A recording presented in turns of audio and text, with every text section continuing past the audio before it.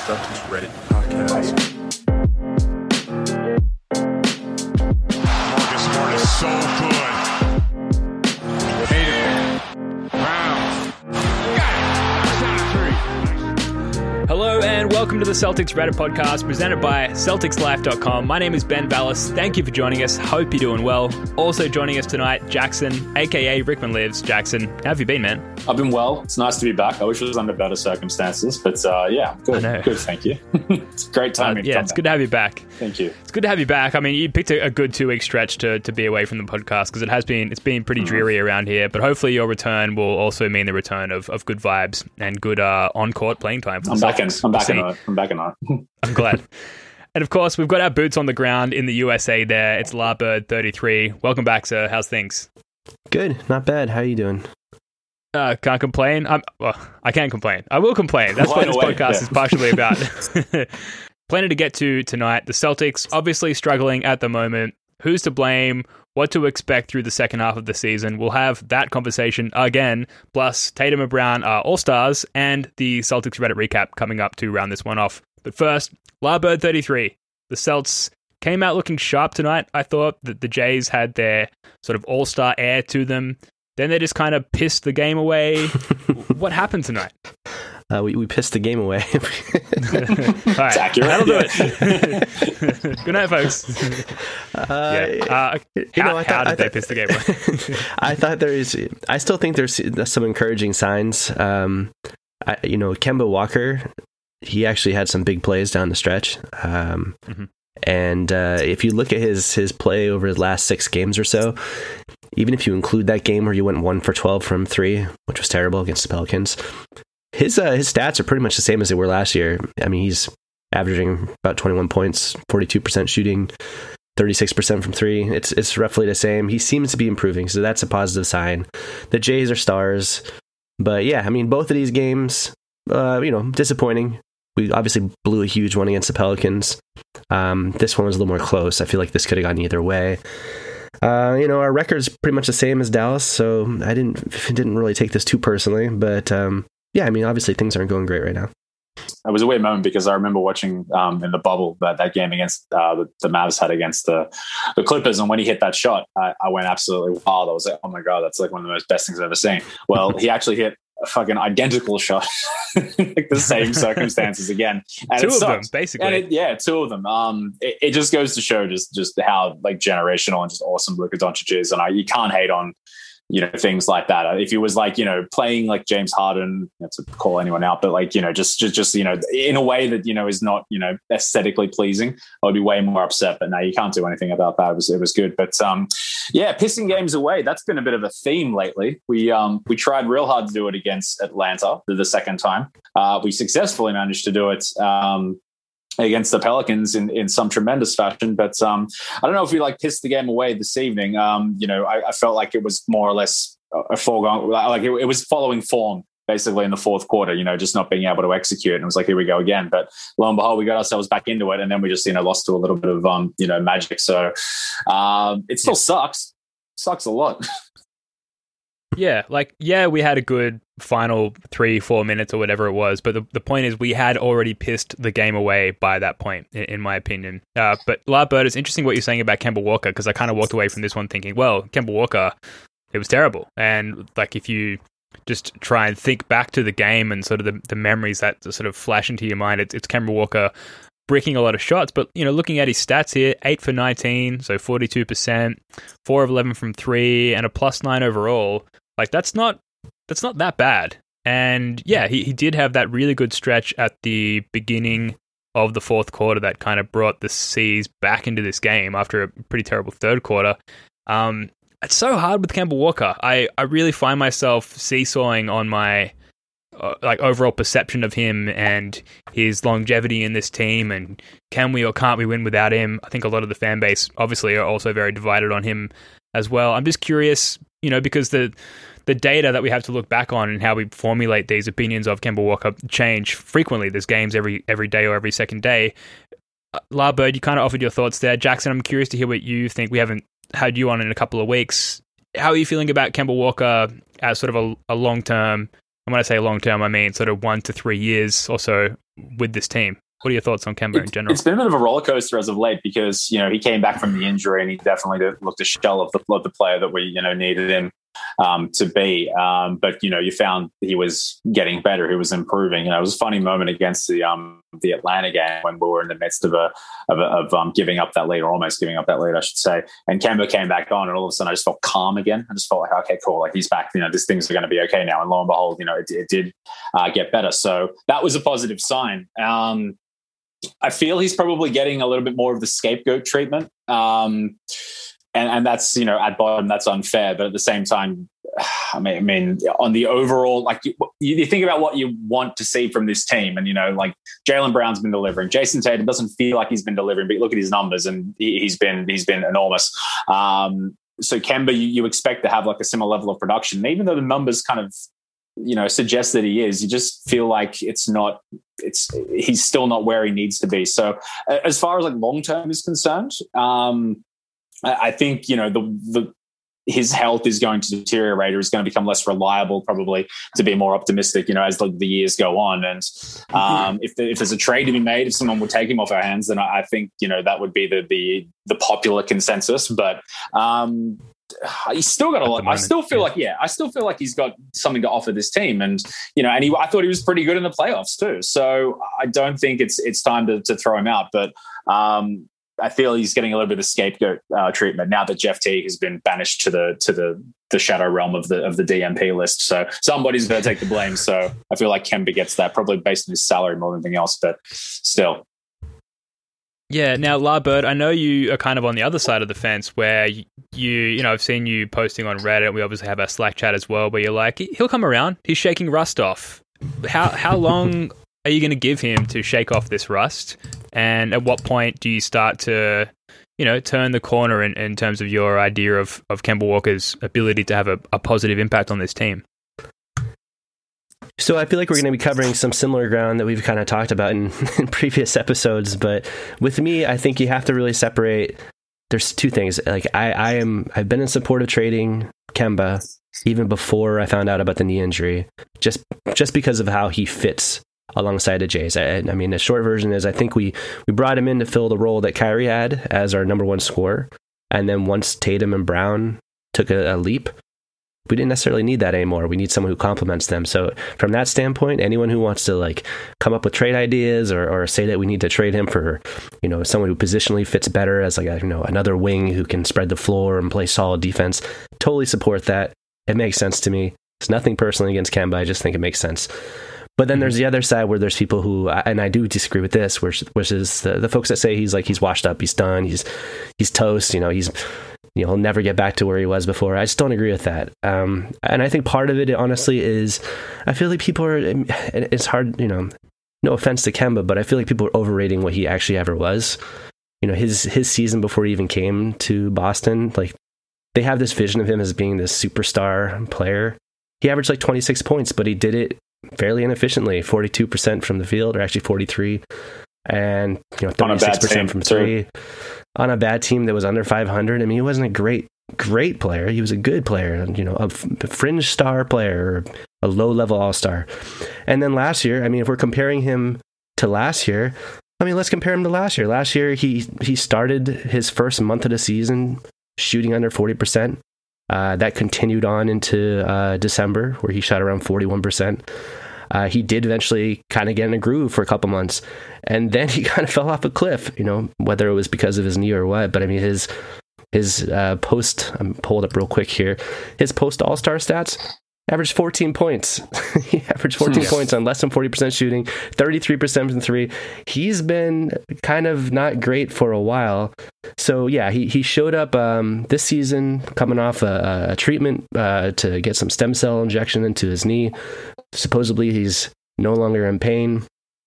Obviously he showed up and he was a shell of himself as he was working himself back into shape. But look at his play over the last 6 games, and it's roughly the same as Kemba's always been. And I know people are going to say, if you look at his stats and attacking the basket, his 2%, shots at the hoop, They might not be as great, but I mean, overall, I mean, he's still Kemba right now. If you just look at the last 6 games, I'm going to pull up the stats real quick right here. Last 6 games, 21 points, 3.8 rebounds. Last year, 20 points, 3.9 rebounds. Shooting percentages last year, he was 42.5%. Last 6 games, 42.4%. And his 3-point shooting has actually been better over the last 6 games, in spite of that terrible 1 for 12 performance. He was actually shooting 40.7% over the last 6 games. So I mean, he's roughly the same. I think that it still goes back to the original argument, though, which is that as a positional need, I don't know if he's really ideal. Like, his assists have gone down, because now we have guys like Tatum and Brown who are actually trending upwards in their assists. Tatum's averaged nearly 6 assists over the whole month, and Brown over his last 5 games has averaged over 6 assists. These are now our guys. These are the guys that should have the ball in their hands. They're the guys who are creating for everyone. And then you have Kemba, who's kind of filling this like third man, like, you know, off the ball type of guy, and that's just not who I think we need. So yeah, long talk there, but that's my take on it.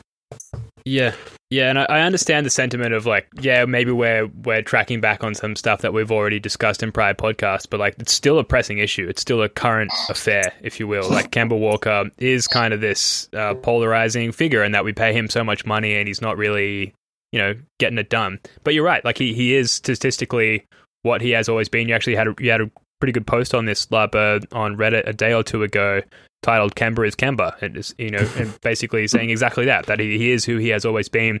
And there was a user, O'Hanrahans, who wrote, what made Kemba such a valuable player was his efficiency in the pick and roll. He can't pressure the rim the same way he could before, so he doesn't generate the same kind of spacing and passing lanes that he used to, which is interesting. And then, you know, I recommend checking out that post by Larbird and reading the full reply by O'Hanrahans there, but lists the percentile ranks of pick and roll in the last 5 seasons for Kemba Walker there, and you can obviously see that percentile rank drops off in the last few seasons or so. So I think that's another interesting way at looking at, you know, maybe the drop off for Kemba Walker. Yes, you know, generally speaking, he is the same Kemba that he's always been, but there are parts of his game that are maybe starting to peel away a little bit. Does that sound fair? Yeah, I think it's fair. And I also think that if you look at any stats of him, you know, going back to what I just said, where his post All-Star stats last season were pretty bad, I mean, it directly coincides with the rise of Tatum and the rise of Brown. So I mean, as those guys take a larger role, his stats are going to take a dive. But yeah, I mean, he's 30 right now. He's regressing, you know, he's regressing maybe a little bit, and he's still, I think, kind of working himself back into game shape. But people who want to just give him away for nothing, I mean, that's going to be it's going to be a similar thing where, you know, Kyrie walks and he's now putting up freaking MVP level stats in Brooklyn, and now Hayward's putting up star stats in Charlotte. All the guys we were like, you know, we don't want them to trash, they end up putting up big stats. Terry Rozier's another one. Yeah. I feel like it's going to be the same thing. If we let Kemba just go for nothing, we're going to be like, God damn it, he made an All-Star team. Like, I would not be surprised to see that happen if he made an All-Star team. Yeah, it's interesting. I have previously said on the show that I think the optics of trading Kemba would be bad. Now I think that he's clearly, and it's kind of reiterating what you guys have just said, that he's so clearly not a good fit for this team that I think a trade, you know, the optics are less bad in that sense, because I think sort of league-wide and NBA community-wide, it's almost like a semi-obvious move for the Celtics to make. Like, we tried, we love you, Kemba, our guys love you, it's not working, it makes sense to move you. Like, I do think that it does kind of, what we've seen over the last, you know, 14 games or whatever since Kemba's been back, it does open us up to a more of a frictionless trade scenario. But getting to the Celtics sort of more overall, and we went off on this Kemba tangent, we always tend to do it, but it is important. But looking at the Celtics as a whole, it's fair to say that they have been struggling at both ends. I want to start with the defense here. Jackson, we haven't heard from you in a couple of weeks. Defensively, what do you see as the major issues for the Celtics? Well, the easy answer, and I'm going to give the easy answer because I'm like that. We don't have Marcus Smart. We don't have Marcus Smart. I guarantee you at least 1 or 2 of the games that we've dropped over the last couple weeks don't get dropped without Marcus Smart available.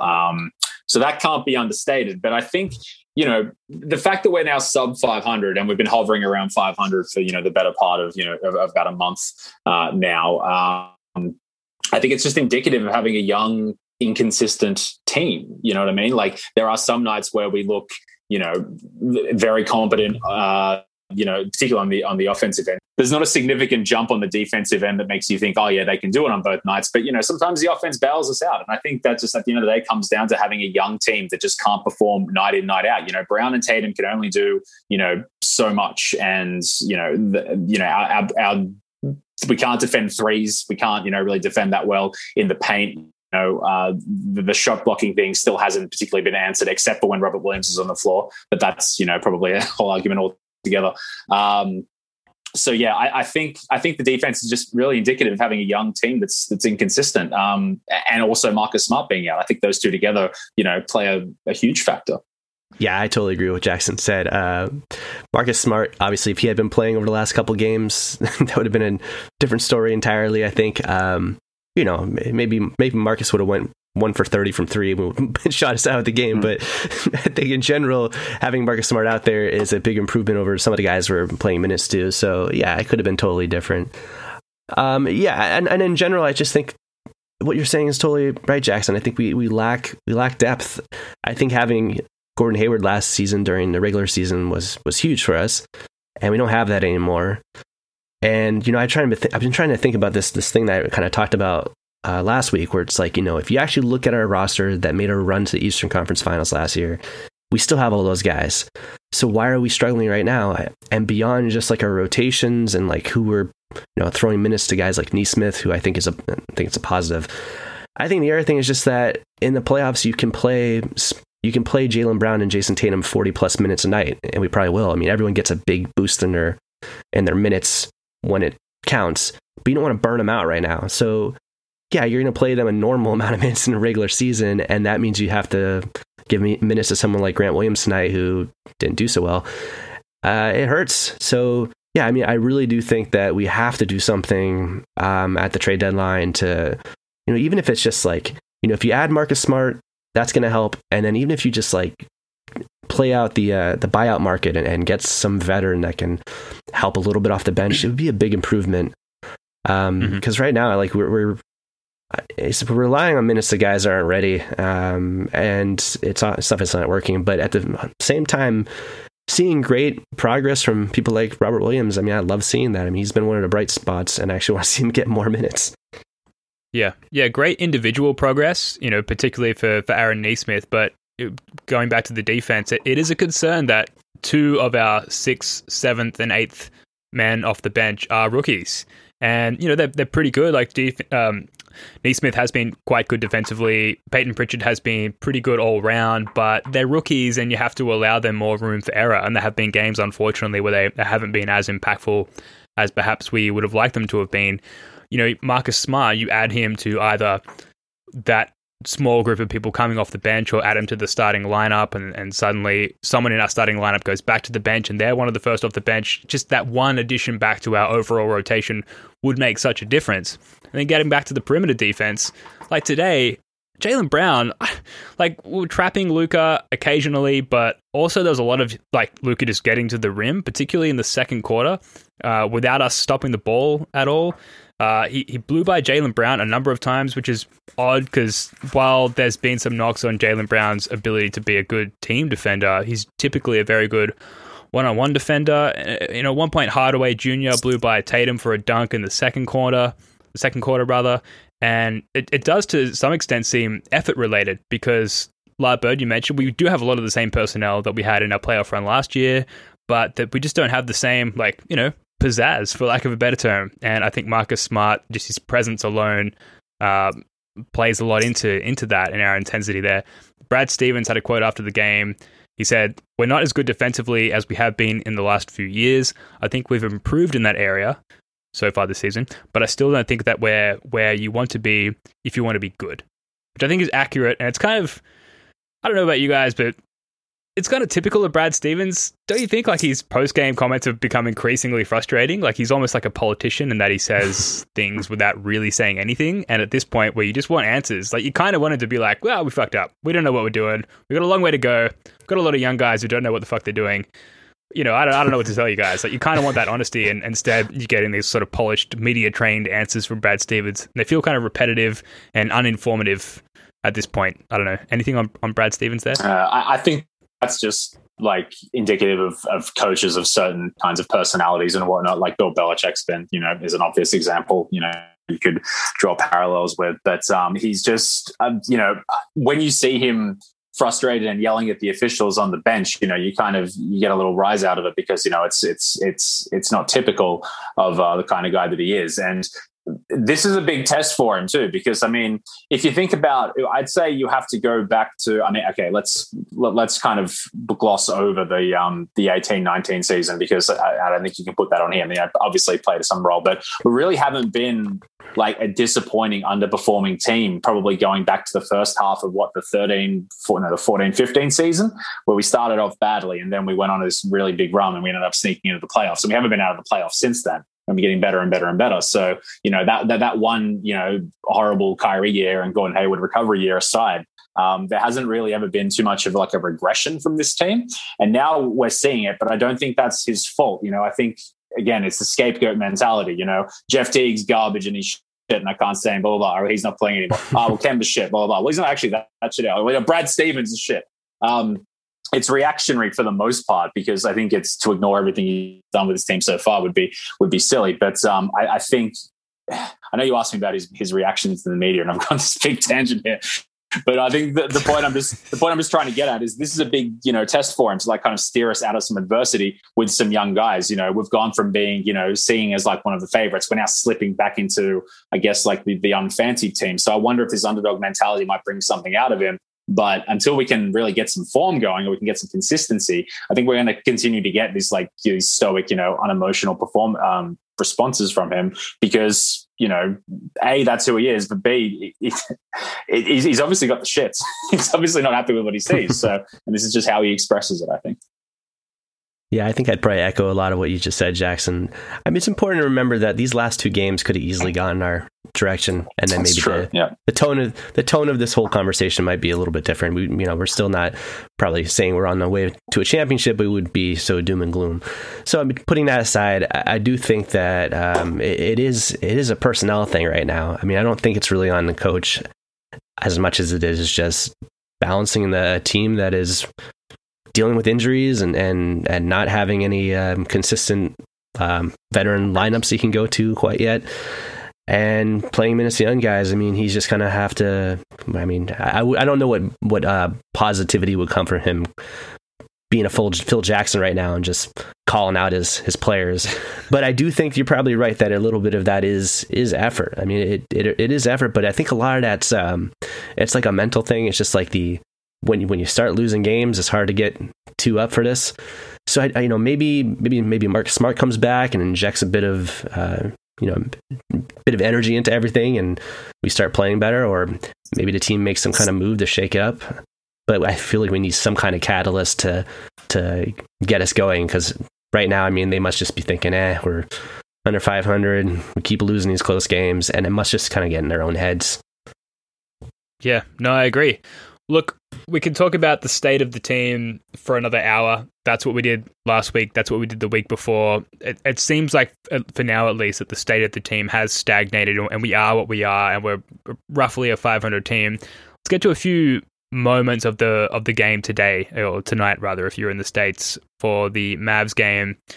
I've got a couple of missed notes here. So at one point, it was 65-60 in the third quarter, I believe, for what felt like a million possessions, and the Celtics could just not capitalize. I feel like this is a real moment where they kind of gave the game away, and I think the Mavs missed sort of 9 of 11 shots during that stretch. It remained 65-60, so they missed all of their shots during that stretch, and the Celtics could just not capitalize on all of those stops and get ahead by even sort of 7, 8, 9, 10 points.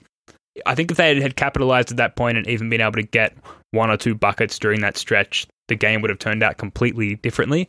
That was a really frustrating point of the game for me. Any other standout moments from this game in particular for you guys today? It just seemed like a classic recent game of ours where Tatum and Brown are great. Kemba's all right.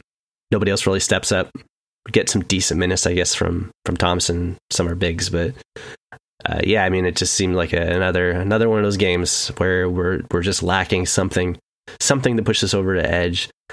Only real major comment I'll say is that I think it's easy to compare this to a couple seasons ago, but as far as I see, the big difference is 2 seasons ago, we had a disgruntled Kyrie Irving, we had a disgruntled Terry Rozier, we had Jaylen Brown unhappy with his role, Gordon Hayward obviously not too happy with his role.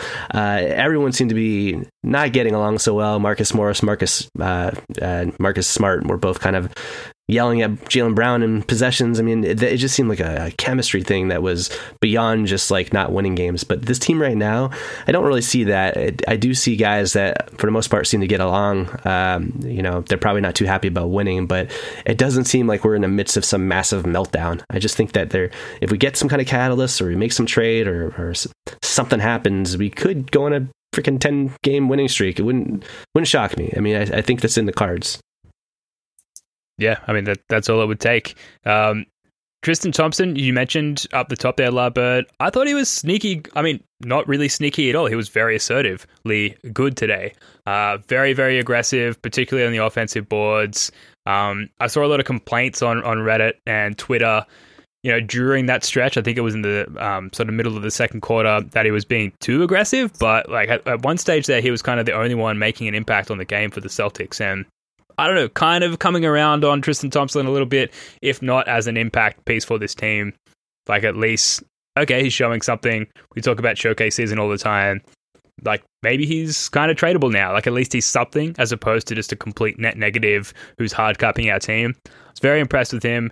Also the air ball shot that Tatum clearly touched at the end of the game there as it was going out of bounds. Like you could tell live, I was watching on my phone while at work, you could tell that he touched the ball. Like, and then he's acting like he didn't touch the ball and they go to replay and like immediately determine that he did. The whole thing was silly. I felt embarrassed for him. And, it kind of like if you just either grabbed the ball or didn't touch it, then the game goes potentially a completely different way. I don't know. Just speaking of moments from this game, that irked me and made it harder to digest. It was already frustrating, and then that happened, and I'm not going to sleep tonight. I don't know. Any thoughts on that? Jackson? Can't help you, buddy. I'm sorry. All right. Well, look, I mean, we could talk about all the terrible things about the Mavs game and the Pelicans game, but I don't think anyone really wants to hear about that. I think everyone sort of compartmentalizes these things and either moves on or holds on to things or however it may be that you cope with things. And this is not a fan therapy podcast in this particular case, so we're not going to touch too much on that. Kongu NBA on Twitter, who's a great follow, by the way, wrote, the Celtics are really just losing because they need Marcus Smart and one more reliable veteran on the wing. They just have to stick with it. There's really good basketball in there somewhere. And Reddit user LilG88 wrote, I think Marcus Smart and Romeo Langford will give this team a bigger boost than most expect. I've been seeing a lot of this on Twitter and Celtics Reddit recently. I feel like a lot of people are starting to overhype Romeo Langford, who's someone that, if you think about it, we haven't seen a lot of throughout his short career so far. And they're kind of building him up as this savior. And when he eventually comes back, suddenly the team is in better stead. Do you guys feel that way at all, or are you on team Romeo is going to come back and save our season?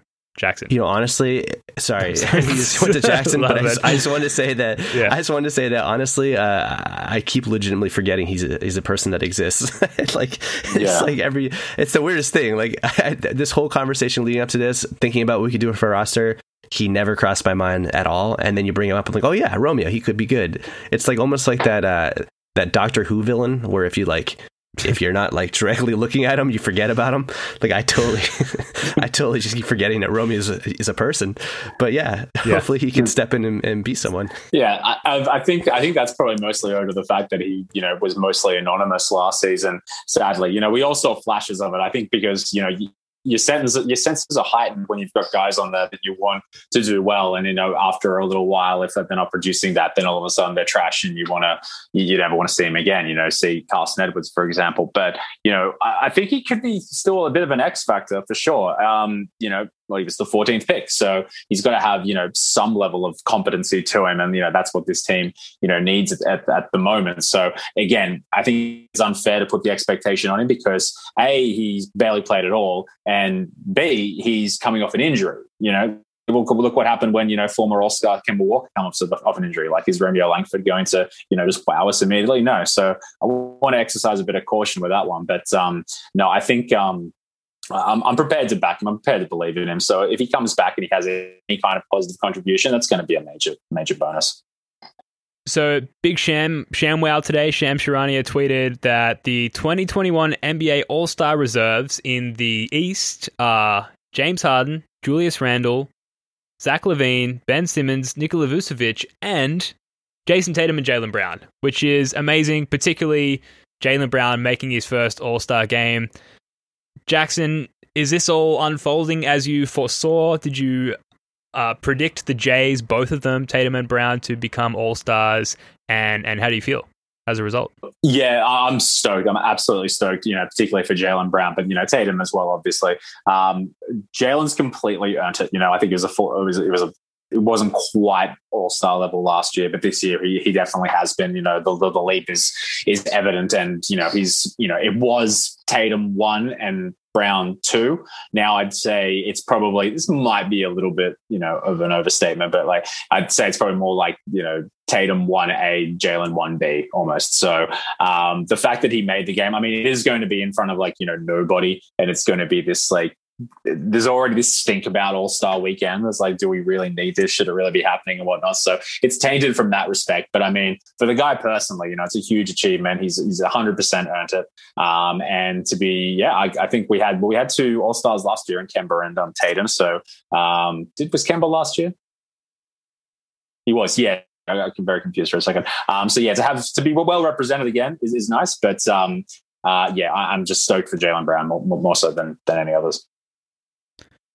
Yeah, youngest All-Star duo for the Celtics since Bob Cousy and Ed McCauley in 1952 or 1953, which is insane. Wow. Yeah, that is. A Reddit user, the Turtle One, wrote, "Whenever I see our record, I just remember that we have 2 young superstars in the making, and it's all good."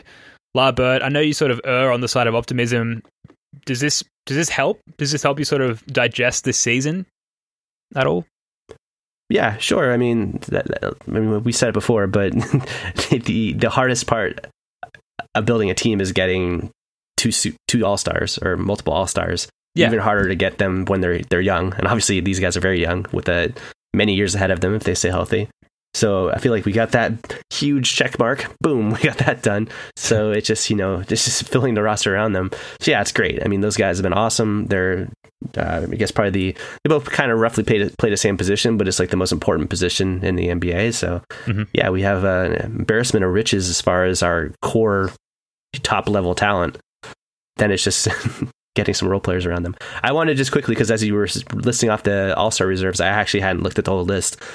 You mentioned Julius Randle first, and that one just kind of made me a little bit, I don't know, a little annoyed because in the off season, I had proposed some trades, and one of them was trading Kemba to New York for their cap space and a pick.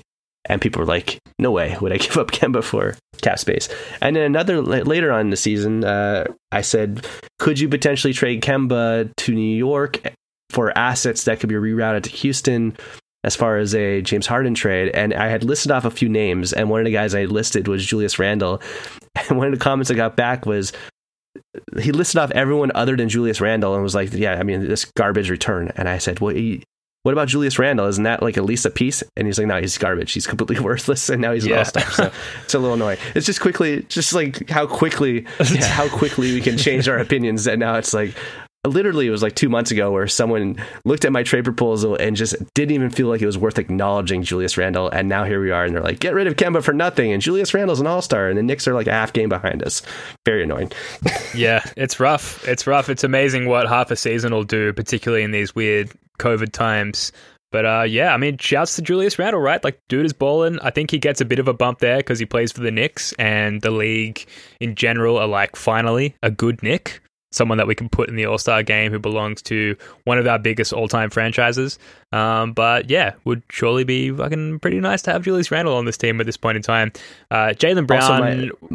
I was going to say my buddy Scott, who I did podcasts with before. He this has been a running narrative of him because he's a little less high on Marcus Smart. He's always complaining about how he passed up Marcus Smart for Julius Randle, or we passed up Julius Randle for Marcus Smart. We took Smart one pick ahead of him, so this has been a field day. He's having a grand old time right now, saying, "See, I told you, Smart can't even play." I love Smart. It's just the Julius Randle thing has been a little annoying to me. Yeah, and Scott, what we're not seeing there is the Marcus Smart show on the Knicks or equivalent, right? Who knows what Marcus Smart will be doing on his own, healthy with his own franchise. So I don't know how much I believe in their take, but I'm going to stand by it. Yeah, so I don't know. Not much else to say there. They're both all-stars. They both played well. They both deserve it. And it's a diamond in the rough as far as this season is concerned. Jaylen Brown was asked about it after the game today against the Mavs, and he said, "I don't feel very much like an all-star because we are below 500. He says he has to do a better job of inspiring his teammates and says that the team has to find ways to win. This is the latest in a season Boston has been under 500 in 6 years, which is depressing. Anyway, we're going to take a very quick break and be back in a moment for the Reddit recap.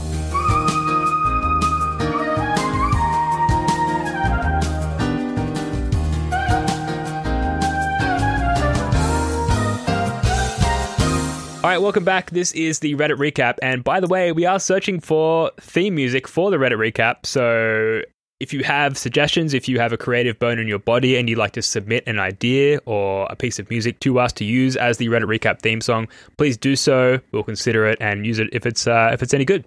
And we'll give you a shout out on the next podcast. We're starting with a post from Reddit user F. Shoemaker, who wrote, "The Celtics have played over 1,400 minutes together this season. They have 0 5-man lineups that have played 100 minutes together." Guys, I know basically this whole podcast, we've been sifting through, the muck and trying to find reasons for optimism. I don't know. I feel like this is a pretty good, it's been a crazy season with COVID, and I think a lot of teams are afflicted by this kind of thing. But I mean, surely fans have to consider this particular insight when sort of thinking about how to perceive this season. Am I wrong? No, you're not wrong. And I think the injury record probably is most indicative of that. We had a stretch where we didn't have Kemba. We had a stretch where we didn't have Tatum. Now in the stretch we don't have Smart.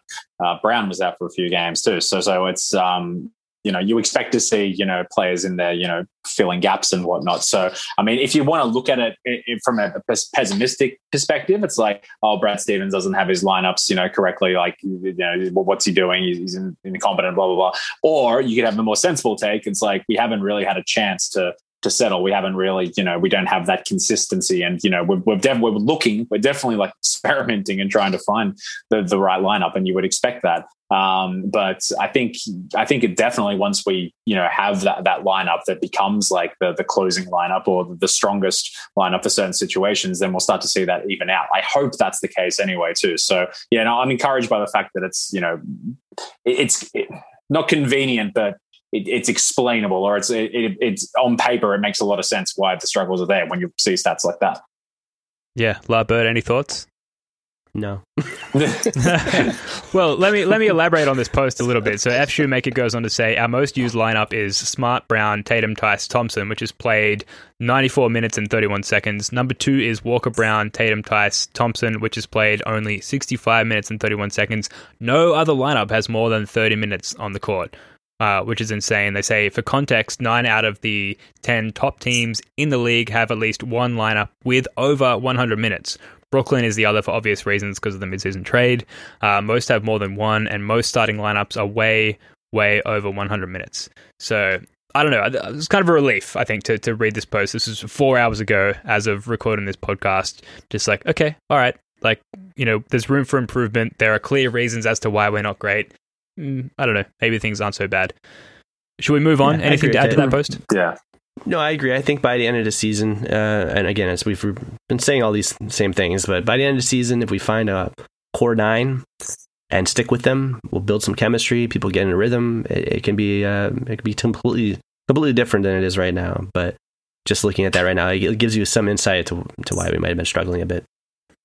Yeah, it was a timely post by that user. Moving on to another post by user Leroy Browntown. They write, posted this in another thread. Feel it should be said in regards to the traded player exception. They go on to say, we need to understand that Denny and the Seas can do more with the TPE in the off-season. Knowing this and seeing that this team is in no way competing this year against some of the current teams in the league, blah, blah, blah, blah, blah. So question to you guys, do you still feel like the TPE should be used this season, or do you think it could be better used in the off-season? And if so, what kind of moves do you envision in the off-season using the TPE?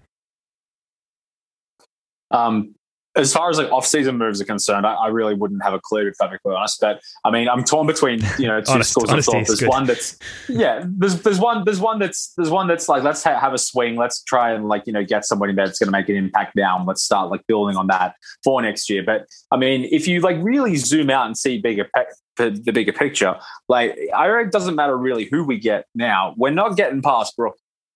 Not really. So, and then, even if we don't fall, even if we get them in the finals, then you probably have to go past Philly. And I don't think we're getting past Philly either. So I think there needs to be an acceptance of we are who we are. Obviously, we need to get better. We still need to be competitive. I don't want to face a fucking play-in game against the Hornets and lose to a Gordon Hayward putback or anything. That's something I can do without. So I want to be better now. Absolutely. But as far as I think this is probably sorry. Yeah.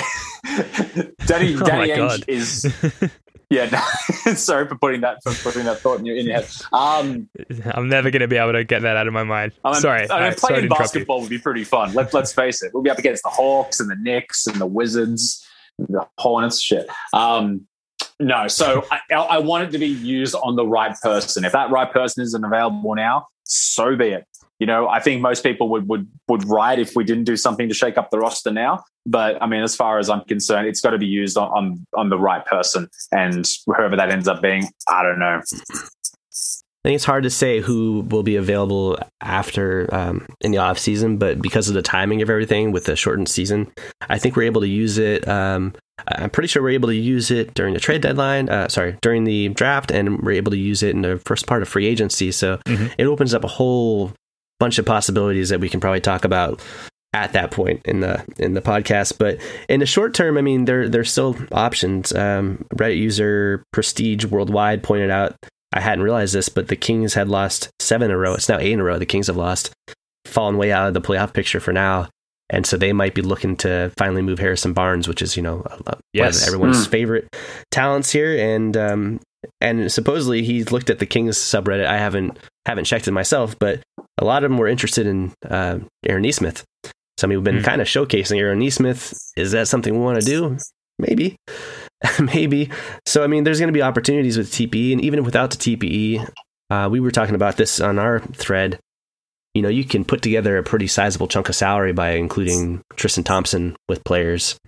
You could include Thompson with Tice. You take back $15, $18 million.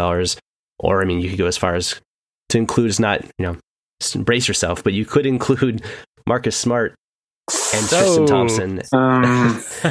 You could take back guys that are making well into the mid-20s without even touching the TPE. So if there's a guy, there was a rumor supposedly that the Mavericks were entertaining the idea of trading Porzingis, who is obviously a massive injury concern. But that was one of my first posts, was asking, maybe would you be open to trading Kemba for him? Would you be open to trading a package around Smart and Thompson? Could we intrigue them with that? I mean, there's so many things that Ainge could do, and hopefully he finally does something, because it clearly does seem like we need to do something. Yeah, kind of thank God for the TPE, right? Because what would we be talking about if we didn't have that potential looming? There's so many spicy options, and it's almost like NBA 2K, where there's so many trade options available, there's so many possibilities, and we talk about it every week. And I don't think that that's a problem. I don't think that it's boring to repeatedly talk about the various options available to us. And, as these trade rumors start to emerge, you mentioned Kristaps Porzingis is the latest one, then we can do this deep dive into whether or not we'd want them on this team, who would we be willing to give up for them, and cap space is never an issue because we've got this $28.5 million cushion. Obviously there's a hard cap problem there, but we've got some bigger salary like Smart, like Tristan Thompson to include to avoid those issues. I don't know. I guess I'm very thankful for the TPE. Obviously, unlike Gordon Hayward, TPE is not putting up stats. The win shares, the defensive win shares are not, apparent for the TPE, but they're still providing content and entertainment for us. So let's pause for a moment and appreciate the TPE. Better Volk than Jeff Teague, put it that way. Yeah. There's one point I think that's worth mentioning, Ben, which is that if you are thinking about the off season, so my understanding is that you normally have a year to use the TPE. I don't know if that's changed because of the lockout the COVID shortened season. That was something that like Danger Cart kind of touched on in a previous podcast, where there's kind of these cryptic rules around the timing of things. But my understanding is that we have until, I think we made that trade in November, late November 29th, when we actually moved Hayward.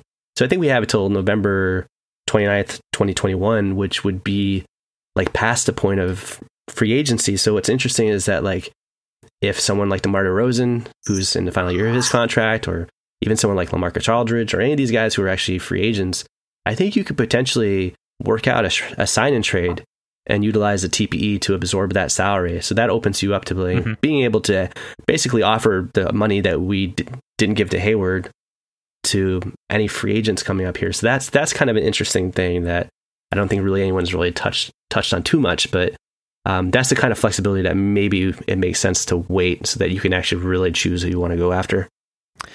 Yeah, and this season is a weird one, and I think it feels like there's some urgency to make a move now, but in 2 to 5 years' time, we might look back in hindsight and think it made sense for Ainge and Co. to wait until there was more stable ground to make a move, when we sort of had a better idea of what the playing field would look like, and whether we'd have crowds in our arena in TD Garden and things like that. Like maybe eventually it will make sense for Ainge to have waited. I think at this point, though, fans are just champing at the bit for anything to be done to give us a better chance of winning.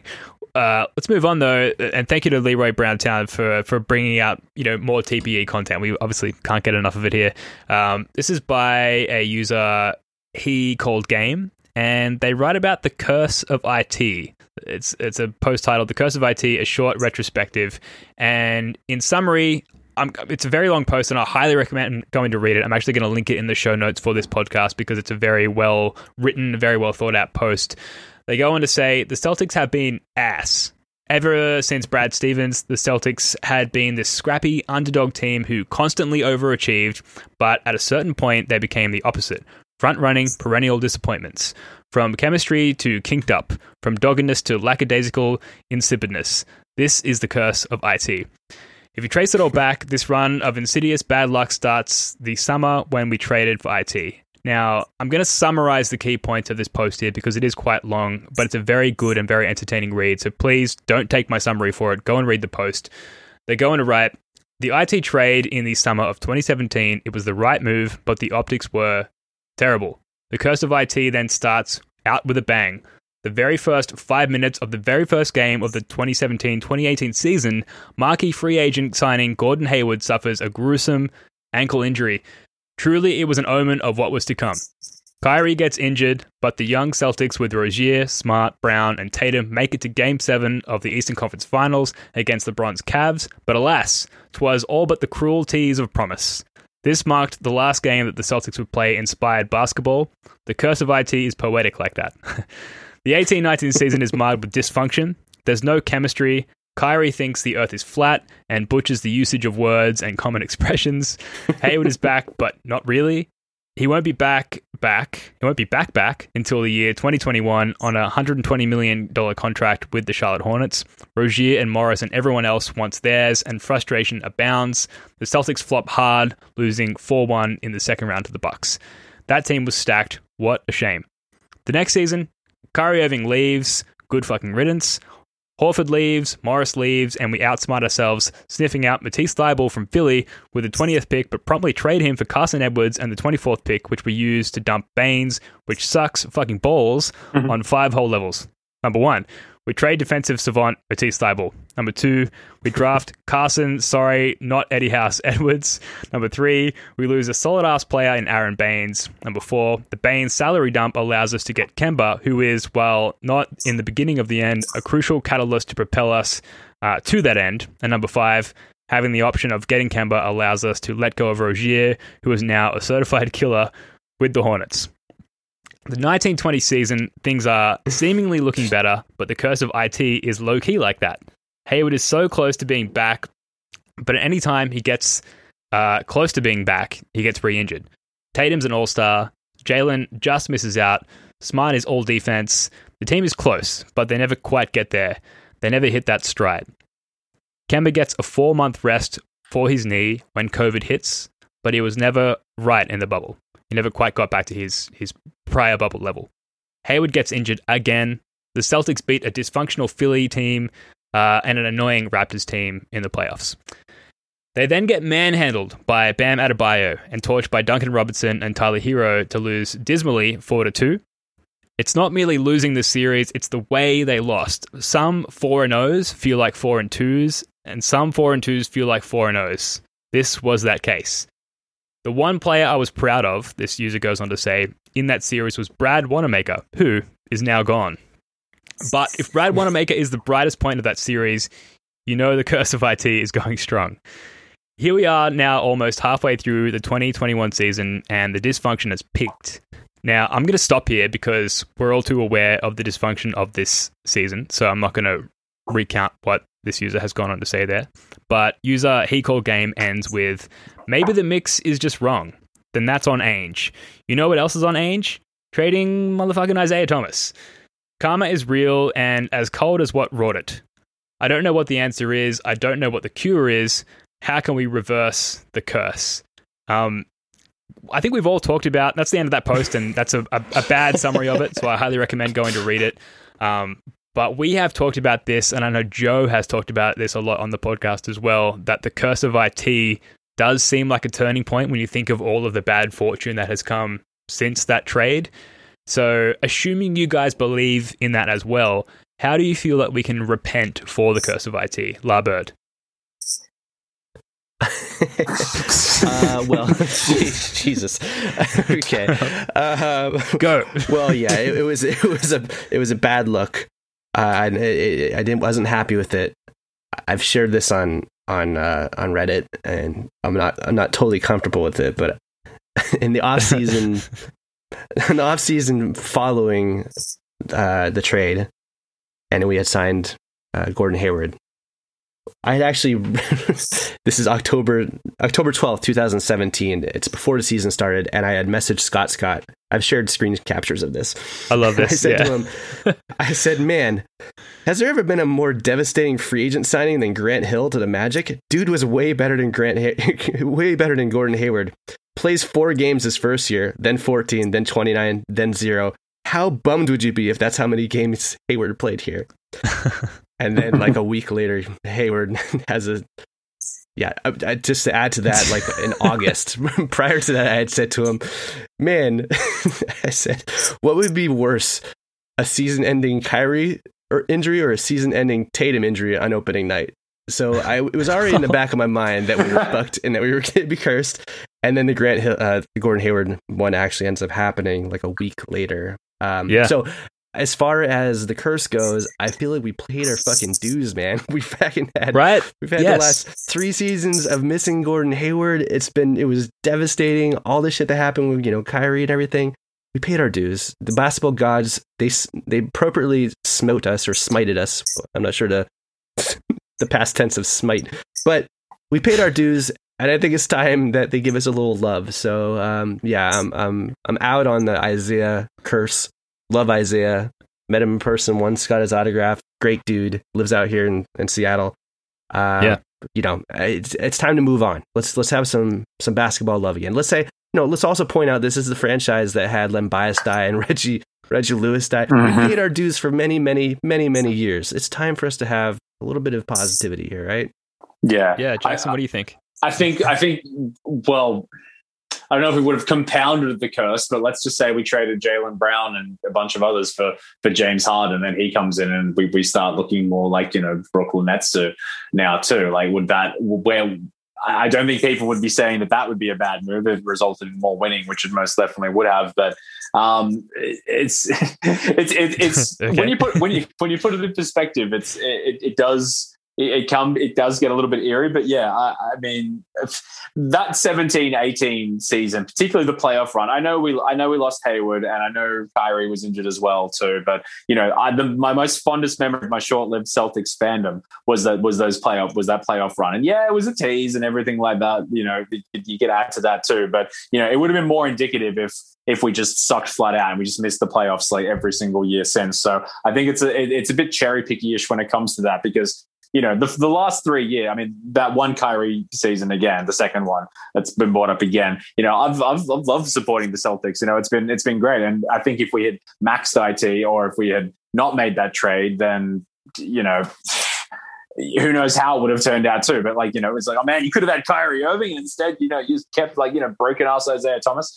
It was the right basketball move to make. But as far as fixing is concerned, I don't know. Maybe Taco Fall can fucking summon some demon with this big ritualistic effigy burning on whenever the TD Garden opens back up. I don't know. I'm open to trying whatever it is, but I mean, yeah, I'm not too sure. What to say about the curse.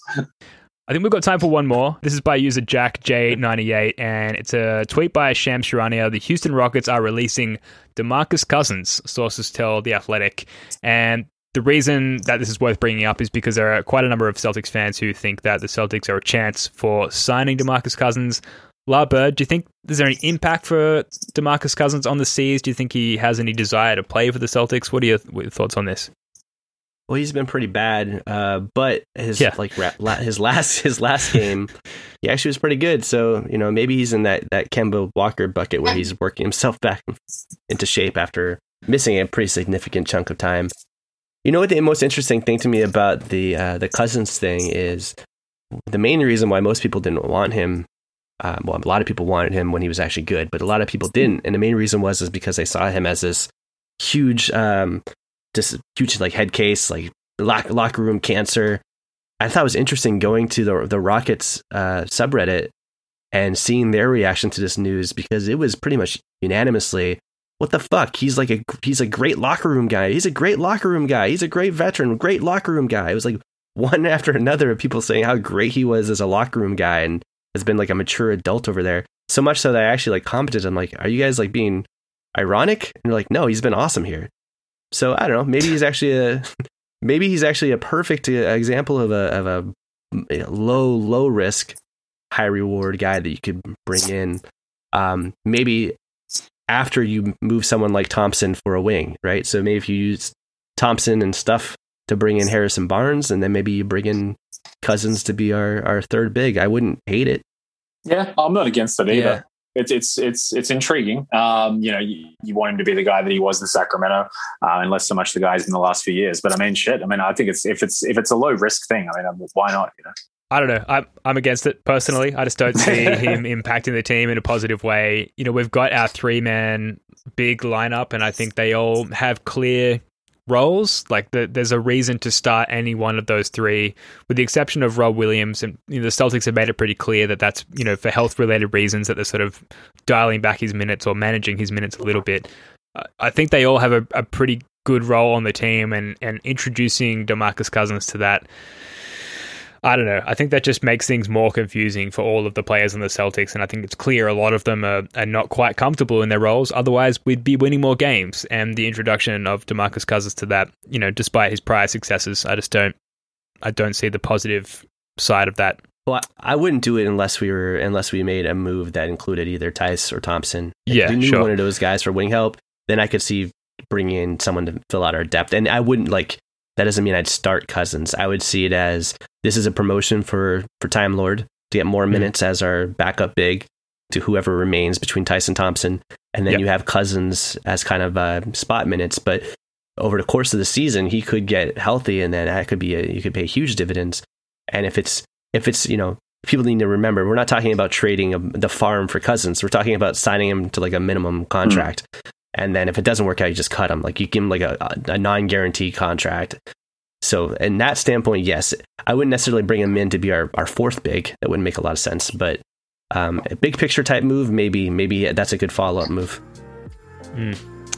Interesting times. Look, that is going to do it for this one. Thank you so much for listening. Thank you for tuning in. The Celts are back on the court today, probably by the time you're listening to this, for another emotional roller coaster against the Hawks. We will be back sometime in the next week. I know it's cliche, but please don't forget to subscribe to the podcast and give us ratings and reviews and all of those little things that help us stand out from the crowd of other Celtics podcasts. Jackson, Larbird33, love your work, guys. Thanks again. Likewise, buddy. Thank you. Thanks a lot. All right, until next time, go Celtics. Peace.